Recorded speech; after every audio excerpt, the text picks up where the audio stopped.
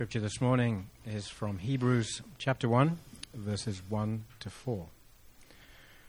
Long ago, at many times and in many ways, God spoke to our fathers by the prophets. But in these last days he has spoken to us by his Son, whom he appointed the heir of all things, through whom also he created the world. He is the radiance of the glory of God and the exact imprint of his nature, and he upholds the universe by the word of his power. After making purification for sins, he sat down at the right hand of the Majesty on high, having become as much superior to angels as the name he has inherited is more excellent than theirs. This is the word of the Lord. As you're being seated, let's pray. God, Heavenly Father, we thank you for this opportunity we have this morning to look at the face of your Son, the radiance of your glory. So, Lord, I ask that the words that I speak would, all the gibberish that doesn't make sense would just go away, but we be left with your words for us today. In your name I pray. Amen. That is probably one of my favorite portions of Scripture. If I had one book of the Bible to take to a desert island, if I was marooned there, it would be the book of Hebrews. So, anyway, that's an aside. We as a church, citywide, have been going through a series in Advent called The Turning Point of History. And Brant, last week, he brought us this reality of Jesus as the priest. The priest who is a mediator of a better covenant. A mediator, the one who actually fills the gap that substitutes himself for the other. We've also, at the beginning of the series, Brant laid the groundwork and he addressed this promise of a coming king. This Old Testament promise of a king in the line of Judah, in the line of David, to actually rule and reign the people of Israel. But he's a king like no other, a king of grief and of sorrow. And we were left confronted with the reality that is this king somebody that we can actually submit to? And Brant last week with the priest, he addressed, is this priest somebody that I can actually surrender to, that can actually allow me to see God's face?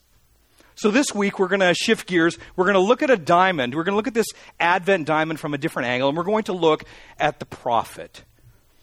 And in doing so, we're going to address a really difficult issue for us, and that is the problematic voice of truth in our world. Now, confession time. Some of you might be like me. Once the Christmas tree grows up and the lights are on and the never-ending Christmas music from like Halloween, and you begin, like me, to morph. You turn into kind of your seasonal Grinch and you just survive this time of year. And you might be thinking, what in the world does Jesus as prophet have to do with Christmas? How does Jesus as prophet actually deal with, me finding a parking spot?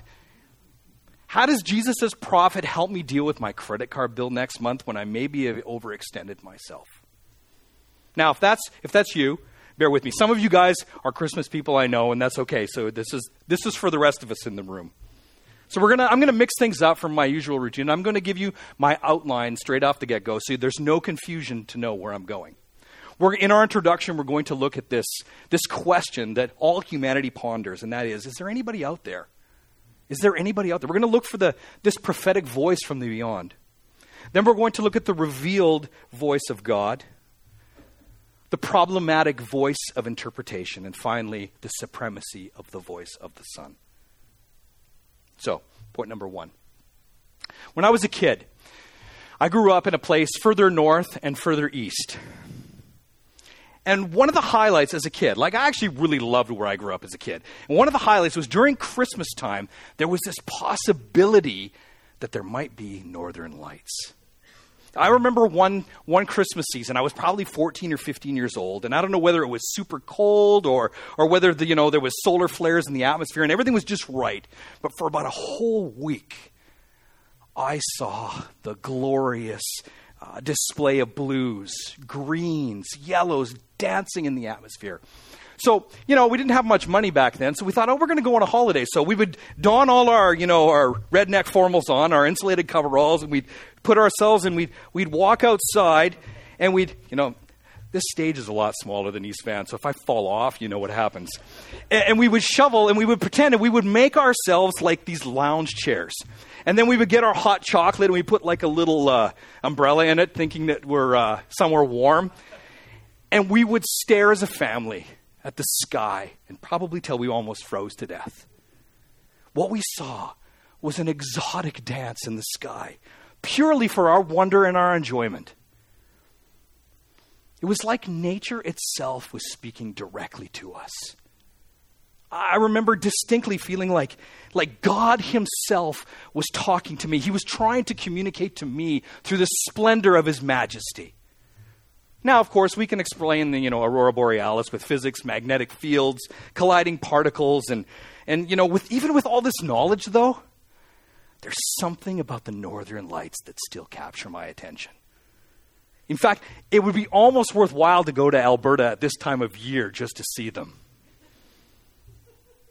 So have you ever wondered, have you ever been like me, have you ever paused to consider and looked up to the stars and wondered, is there anybody out there? I know most of you grew up in the church and you've got all the right answers for that, but have you ever really stopped, put yourself outside of yourself and actually pondered the universe? Have you ever wondered the nature of a God who could create something so vast, so big, so beautiful, and so dangerous? Well, this morning, let's join the rest of humanity and ponder this question. Mankind's collective question, is there anybody out there? Is there anything intelligent that speaks to us? Stephen Hawking says, people have always wanted answers to the big questions. Where did we come from? How did the universe begin? What is the meaning and design behind it all? Is there anyone out there? The creation accounts of the past now seem less relevant and credible. They have been replaced by a variety of what can only be called superstitions, ranging from New Age to Star Trek. Now, I'm not sure if we as a church, we really realize just how big this question is to mankind. Our whole culture is obsessed with this idea. From our art to our music to our science fiction shows that we watch. We've even got a guy who blasts his roadster into space. Come on. Is there an intelligent voice from the beyond? Now, this question has plagued mankind from the dawn of creation. And as we speak, billions of dollars are spent each year on exploratory research. We've got, land-based telescopes looking at the sky. We've got space-based telescopes looking at the sky. We've got massive antenna arrays just listening to radio waves to see if anybody's actually intelligent speaking. In fact, there's even this organization, and it's a credible organization called SETI, the Search for the Extraterrestrial Intelligence. Now, there are over 130 scientists, credible scientists, who are actually, their job is to ponder this question of the beyond. Is there anything intelligent out there? Now, this search for a voice from outside is deep, and it shows up in everything from Baby Yoda on Disney Plus to a new Star Trek movie with Chris Pine. Once again, Stephen Hawking, he says this. He says, we are just an advanced breed of monkeys on a minor planet on a very average star. But we can understand the universe, and that makes us something very special. The greatest theoretical physicist the world has ever known, in a lifelong search for what's out there, he looked at the cosmos, the chaos of the cosmos, and recognized that we are something special. And on that coattails of that thinking, there's an unspoken longing to not be alone. Now, to explain this in theological categories, humanity, that's all of us, whether we believe in God or not, humanity is in a prophetic search for God from the beyond. We have a longing to hear a voice from beyond. We have a longing for truth that explains who we are and why we're here. From antiquity, human beings have wanted a universe that has talked to them. As I stated earlier, it's in our literature, it's in our fiction. We have a desire for talking trees and talking animals. We want to be known. But humanity's greatest fear under all of this is this nagging little question, what if we're all that there is? What if there is no other intellectual, rational other? Well, this is where this connects with Christmas. The good news of Advent is, the reason we have this desire within us is because there is. This collective longing in and of itself is a statement that we instinctively know when we know that we're not alone. In looking to the stars, humanity has missed the forest for talking trees. See, this intellectual other, this rational other, this truth that we're searching for, he has spoken. He is God and he has spoken. In Hebrews chapter 1, verse 1, it says this, long ago, at many times and in many ways, God spoke to our fathers by the prophets. The creator of the universe, the creator of this advanced breed of monkeys on an insignificant planet orbiting a minor star, as Hawking says, we're special because the creator of the universe spoke to our fathers by the prophets. In our voracious search for truth, we have missed the fact that the truth has been spoken, past tense, into the entirety of human history by the prophetic word of God. Now, you may be sitting there thinking, oh, okay. And I've been a Christian for a long time, and okay, that's interesting. I've never had a Stephen Hawking quote in a sermon before, but guys, I don't think you really realize just how significant and how profound this is, that God spoke to our fathers by the prophets. That brings us to our second point, the revealed voice of God. Now, part of the problem of this whole concept of prophet that confuses us is the fact that we don't really connect it with truth, do we? Now, we think of some bearded old guy, okay, not me, some bearded old guy with a longer beard, with a cloak on, with a hood thing. Good thing I'm not wearing my East Van clothing.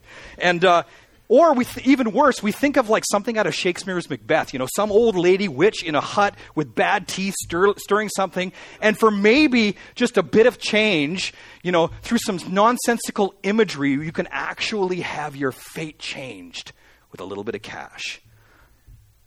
Let me tell you, that is not what the Bible teaches of what prophetic truth is. Let's be clear on that. Now, if for fun this afternoon, a really good exercise that might take you 3 or 4 weeks, if you looked for "Thus saith the Lord" in the Old Testament and the New Testament in your Bibles, you would come across that occurrence about 1,900 times. 1,900 times that God has directly spoken by the voice of men into history.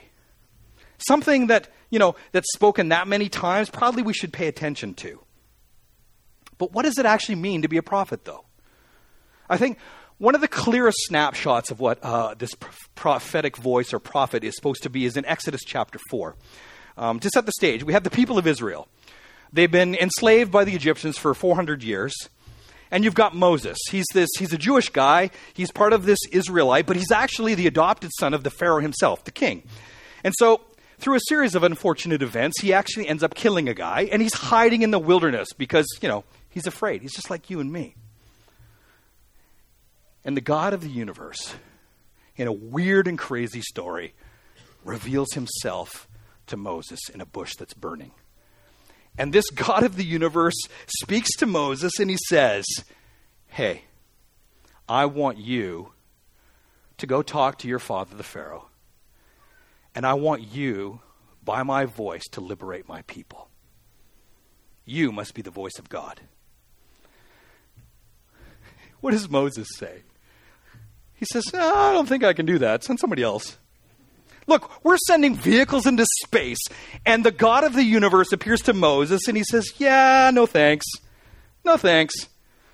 Wow. So we pick up the story in Exodus chapter 4, verse 14. Then the anger of the Lord was kindled against Moses, and he said, is there not Aaron your brother, the Levite? I know that he can speak well. Behold, he is coming out to meet you, and when he sees you, he will be glad in his heart.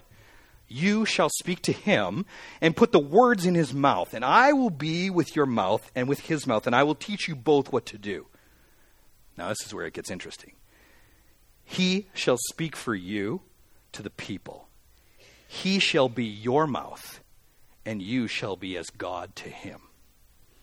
He shall be your mouth, and you shall be as God to him. Aaron was to be the prophetic voice of Moses. Aaron was the mouthpiece, saying exactly what Moses was instructed to say. This is the pattern of the prophets all throughout the entirety of Scriptures. The prophet was to be the direct mouthpiece from God. Not just visions of the future and some obscure condemnation, but the very mouthpiece of God, speaking truth into history. So when Isaiah, Jeremiah, when Elijah, Daniel, Hosea, Joel, Amos, Obadiah, all of those guys, when they speak, "Thus saith the Lord," we are to know that they're speaking truth itself from God. This is what we're supposed to understand when we read Hebrews chapter 1, verse 1. Long ago, at many times and in many ways, God spoke to our fathers by the prophets. This is what we're to understand. We need to understand that the prophet was the mouthpiece, the conduit of revealed truth. Now, for as long as we can remember, humanity has related to God via the mouthpiece, via the prophet. So if that's true, why don't we listen to the prophet? Why didn't we listen to the prophet collectively as humanity? Why did things go south?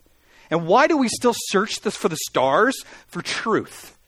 And that brings us to the next point, the problematic voice of interpretation.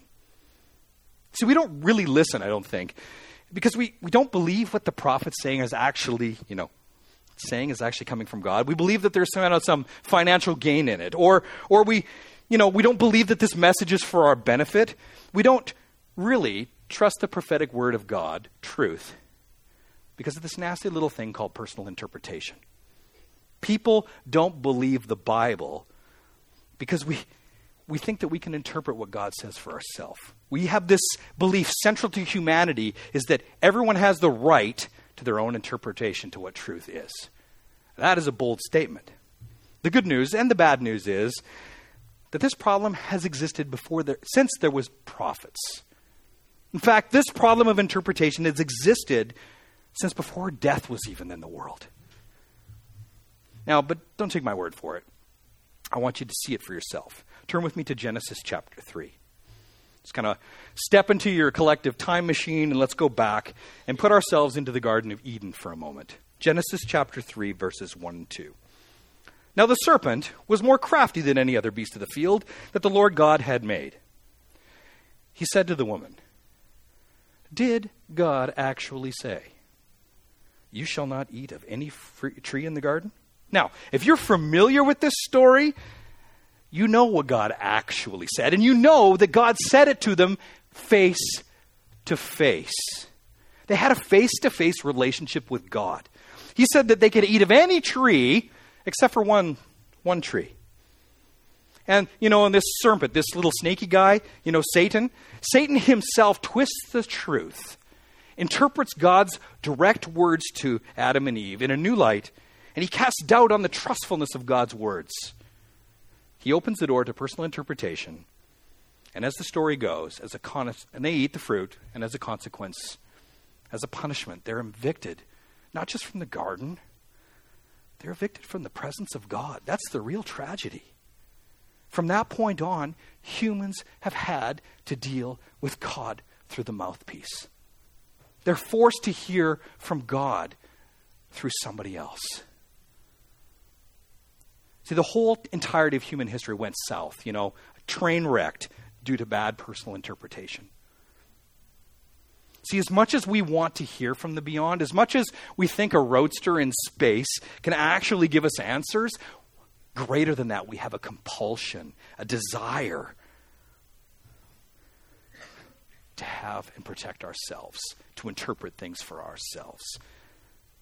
See, from that point on, our search for unadulterated truth became marred and twisted through interpretation. Now, just in case you think, okay, that was like whatever your view on the history of the world is. That was like forever ago. What does that have to do with today? How does that actually apply, to finding a parking spot? See, at the cusp of 2020 in Vancouver, I think we as a society generally have kind of two versions of truth. This affects our day-to-day as well. We have two kind of alternating truth kind of constructs. The first one is, to speaking in broad terms, that it could be called naturalism or secularism. It's a worldview dictated by, rational empirical data, interpretation of science. All we have is all we can see. All we know is what we can measure. And therefore, there is no ultimate reality. There is no God, and nothing is God. This is the view proposed by German philosopher Nietzsche. He says this. He says, God is dead. God remains dead, and we have killed him. Now, he didn't really think God was alive anyway. What that means was that there was no room and no place in society for Christian belief. No authorized truth. No absolute truth. So there was no reality for society to have that. And Stephen Hawking expresses it this way. It's a little more subtle. God may exist, but science can explain the universe without the need of a creator. The scientific account is complete. Theology is unnecessary. See, Stephen Hawking, collecting all the data, he interprets it as, God is irrelevant, unnecessary. Now, many in our culture find that view compelling. The second, and almost more compelling version of truth is that it could be called, progressive pluralism or naturalism or rather pantheism. This view is that God is everything, God is in everything, everything is in God, and all we have to do is look inside to actually find our inner creativity, our inner potential, our inner greatness, and our inner spirituality. Now, if there's one person in this camp that almost commands a prophetic voice, it's Oprah. Oprah says this. I can't do an Oprah impression, so I won't even try. It all boils down to one thing.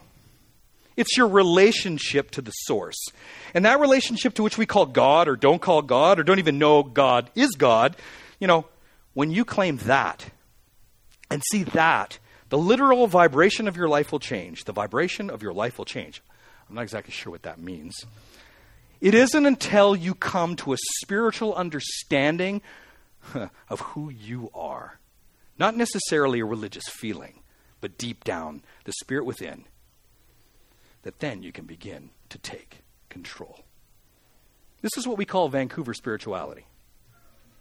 And it permeates our life and our culture from everything from the spandex that we wear to the tarot cards that we look at and to even almost to the practice of mindfulness.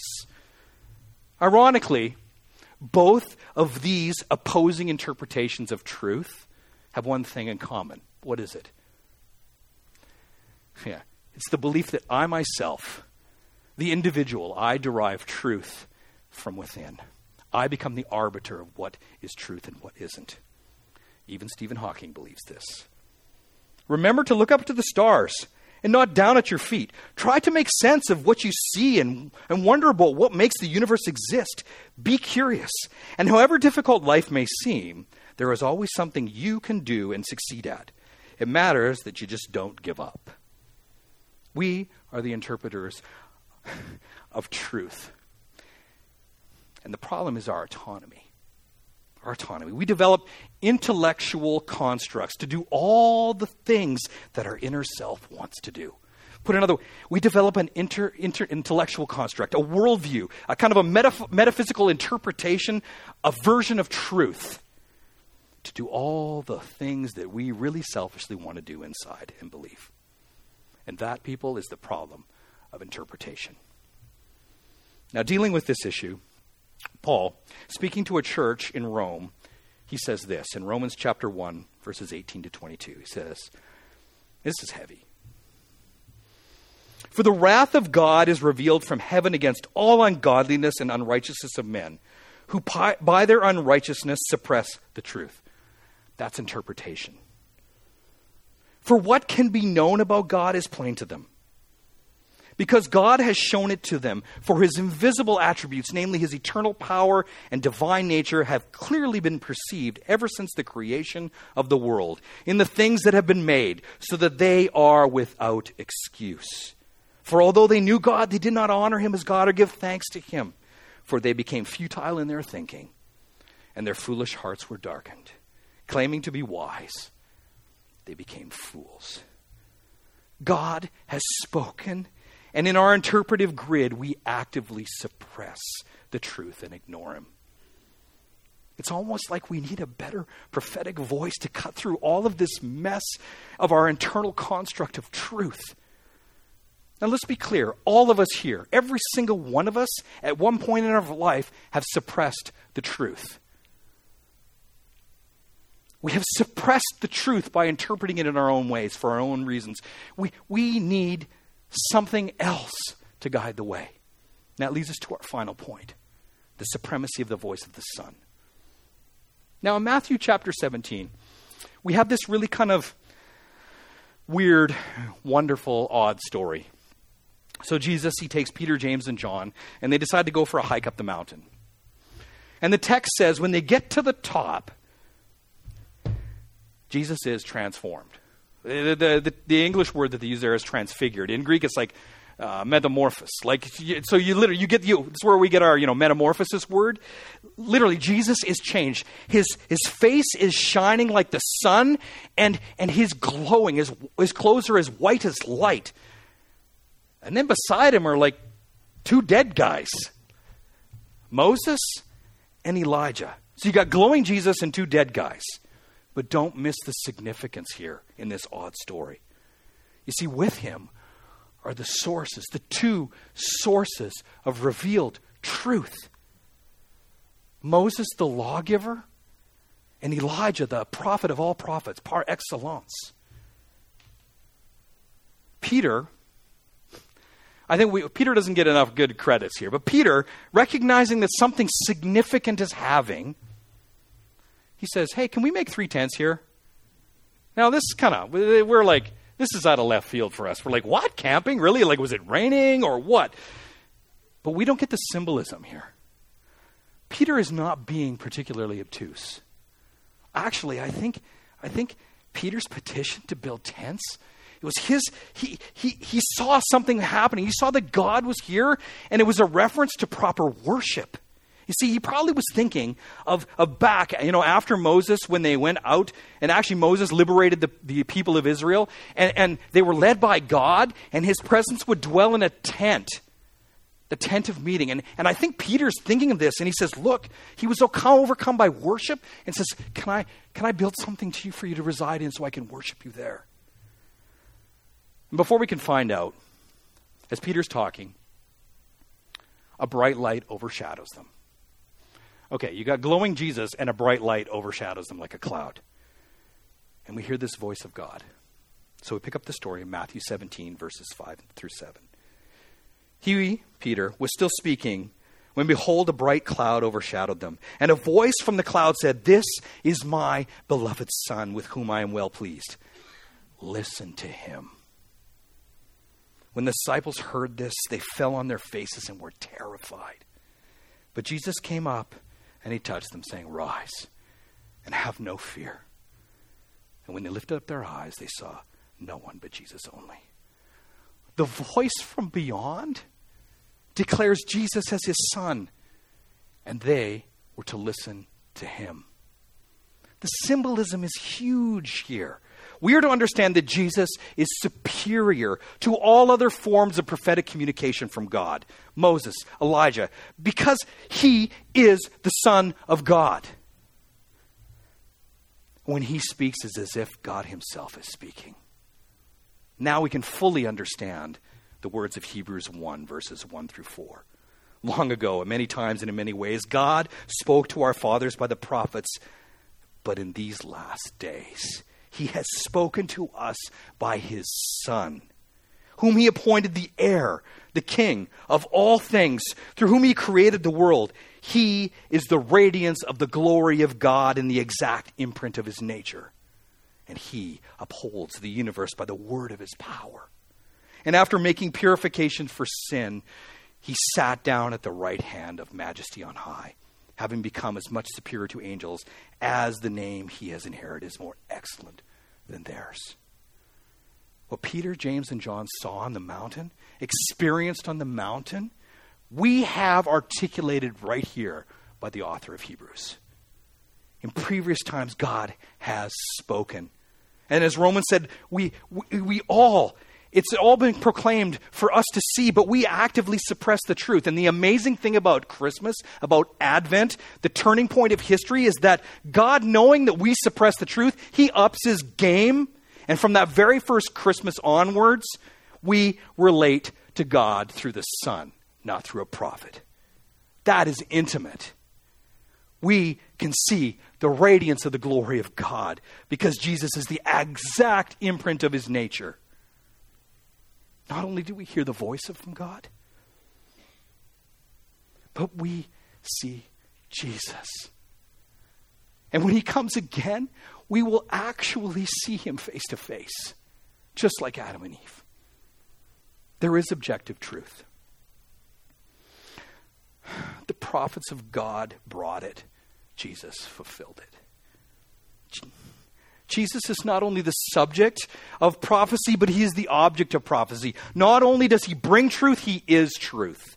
Jesus is superior because he doesn't reveal the fractured, a broken, a little itsy-bitsy pieces of truth, but he is God himself. And we are to listen to her. Therefore, Jesus is the final and better prophet. I'll let you in on a little secret. We don't need Oprah. Let's be honest. The truth of Jesus, as beautiful, as wonderful as we've just articulated, is really hard. We see Jesus and we see his absolute claims, and we find it abrasive to our lifestyle.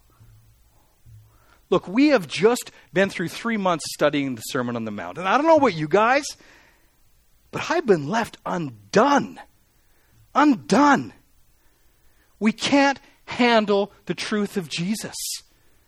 So we look for ways to interpret it in our own way to soften the truth or water down Jesus, or we negotiate a settlement that's a little bit better so that we can actually kind of reduce some of the requirements, the truth that Jesus brings. We interpret the hard truths of Jesus and just so that we can look out for ourselves, to protect ourselves, to keep our integrity intact. It comes down to really one thing.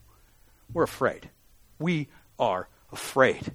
We are afraid of the truth that Jesus brings because we're afraid to look into the face of God. We're afraid of what we might see.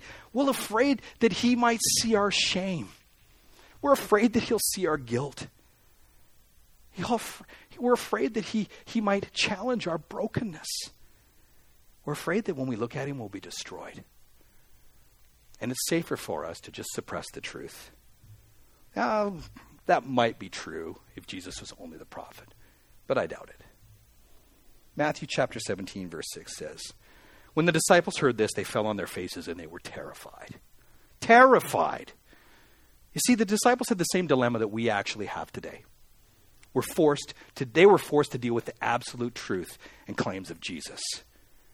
What makes the Advent the turning point of history is the fact that Jesus is not only the Son, not only the prophet, the voice of God, but he is also the priest.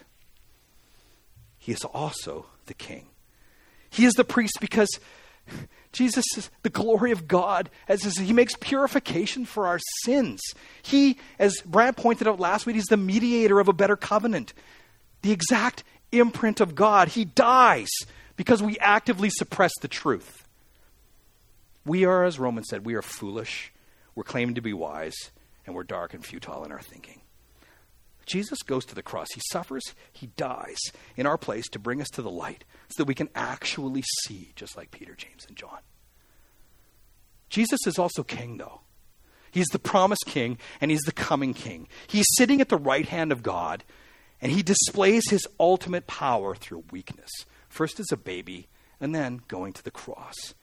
His death, his burial, and his resurrection, he becomes the only king worthy to submit to. We no longer have to suppress the truth to survive. We can surrender ourselves to this king because we know that he will return one day to put everything right. All the injustice and stuff in the world that seems so wrong, Jesus is going to make it right, and we will see him face to face. Because he is prophet, because he is priest, and because he is king. This means we can look at the truth of Jesus and not be obliterated by the raw power that holds the universe in place. Matthew 17:6-7 says this again. When the disciples heard this, they fell on their faces and were terrified. But Jesus came and touched them, saying, "Rise, have no fear." And when he lifted up their eyes, they saw no one but Jesus only. The Advent is the turning point of history because the ultimate voice from beyond touches us in our fear. He takes our shame and he removes it, and he says to us, "Do not be afraid." We can look up into the eyes, into the face of Jesus. Now, if we're honest with ourselves, we all build tents. We're all at the top of the mountain and we're building our own tents. And we're building our own tents for our own glory and for our own worship. And there's two camps of people here. Ones that are like, okay, this Jesus guy, I don't get him. And you have Jesus inside of the same kind of truth category as Santa Claus. I leave you with one question. What if you need something outside your interpretive grid to actually solve the stuff that's nagging inside of you that you don't express to anyone else? Others of you this morning, you want to believe, you do believe, you try to believe, but you passively suppress the truth in areas of where we're weak, we're broken, and we go about our lives and we kind of build a construct and we build our own tent, and it's held together by spit and duct tape, and we're at the top of the mountain, we're in this tent, and we're hiding in our shame and our guilt, and we're in the dark. I plead with you this morning. Unzip the tent and look into the face of Jesus. He is worthy to be praised because his name is Emmanuel, which means God with us. I watched Handel's Messiah last night. Hallelujah, hallelujah, hallelujah. He is worthy to be praised because he is God with us. Thanks for listening. For more information about Christ City Church in Vancouver, please visit christcitychurch.ca. We invite you to join us in praying that God's kingdom would come in Vancouver as it is in heaven.